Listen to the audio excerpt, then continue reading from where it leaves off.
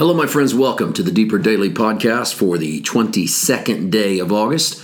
I'm your host, Paul White. I want to remind you we will be in Chapin, South Carolina this Friday night at 6:30 p.m. Eastern Time at our monthly meeting, our Grace Encounter with our good friends there.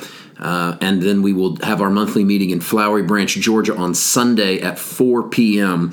Both of these meetings are monthly, and they are both on our website, www.paulwhiteministries.com/schedule. We take the covenant meal with both of these groups. We share the gospel of grace. We enjoy hearing and seeing what God is doing in their lives. And we have a lot of people that drop into these meetings, and we would love, if you're in our area, we would love to have you do the same thing as well. Today, we will be continuing with our audio version of Righteous Saul versus Righteous Paul. Today and tomorrow, we will conclude the first chapter of the book, and by Wednesday of this week, we will take off on chapter 2. We plan on doing that straight through. The essay edition will be at the end of the month, and then on into September. There are 6 chapters in this book, so it shouldn't take too long to get through it. Hope you're enjoying it. You can get the entire introduction is now available in our additional content page at our website for those of you who are our partners, and then chapter 1 will be posted in its entirety when it is finished airing here on the DDP. And I don't mean in the breakdown, it'll be its entire file, so you don't have to break it up into 6-7 minute segments like we do here on the DDP. All right, let's get going. Here's from chapter 1, from Righteous Saul versus Righteous Paul. In the middle of Acts 13, there's a change, and the book shifts from the character of Saul to that of Paul, and never returns to the former again. This is an interesting moment in the biblical narrative. Saul takes on the name of Paul in the same passage in which he prays that another man lose his sight, just as Saul had lost his own on the Damascus road.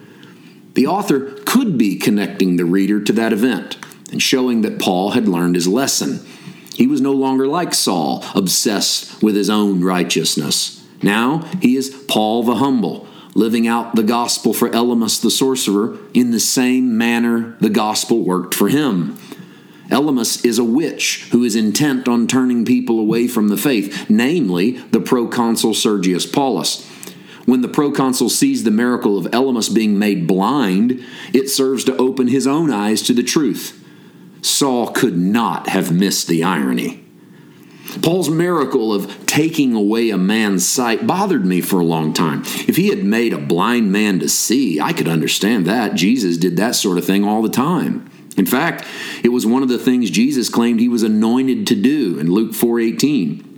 But we don't see Jesus giving someone leprosy or making a healthy man into a lame one.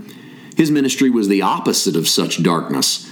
In the story of the healing of the man born blind, Jesus claims, "As long as I am in the world, I am the light of the world," John 9:5.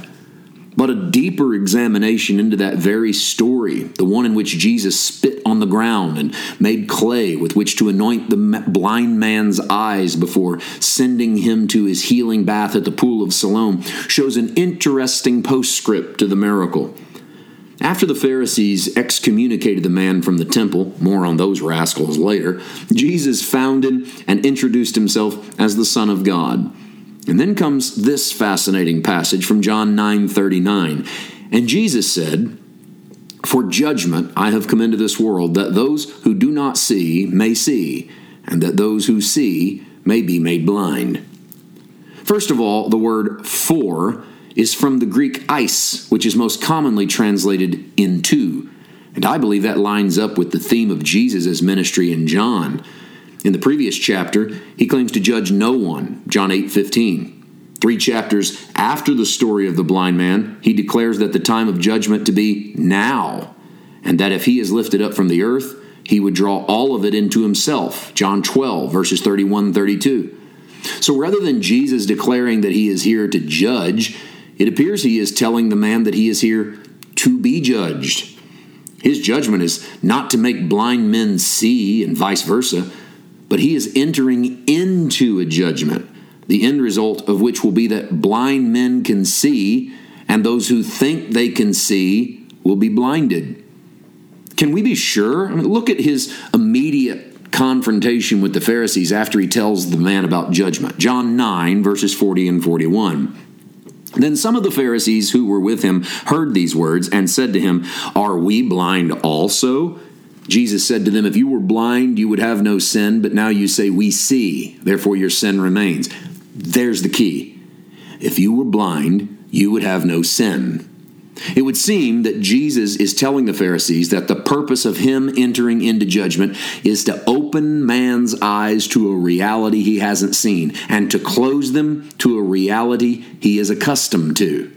We'll stop there for today, and tomorrow we will conclude chapter 1 from our 2018 book, Righteous Saul versus Righteous Paul. We're doing this because we have never aired this audio version. We recorded the audio version with the intent of having the audio book, and may still put that together someday, and it just sort of got lost in the shuffle. And you do all the work, and you go on to other things, and if you don't do it quickly, you kind of forget you ever had it. I almost forgot we had it. I thought, why not now? We're here at the end of the summer here in 2022. It's given me a little break here on the DDP to just sort of relax and sit back and listen to these instead of preparing a little bit of new content every day, which might not seem like a big deal, but when you do them in chunks, it's like putting together sermons every day.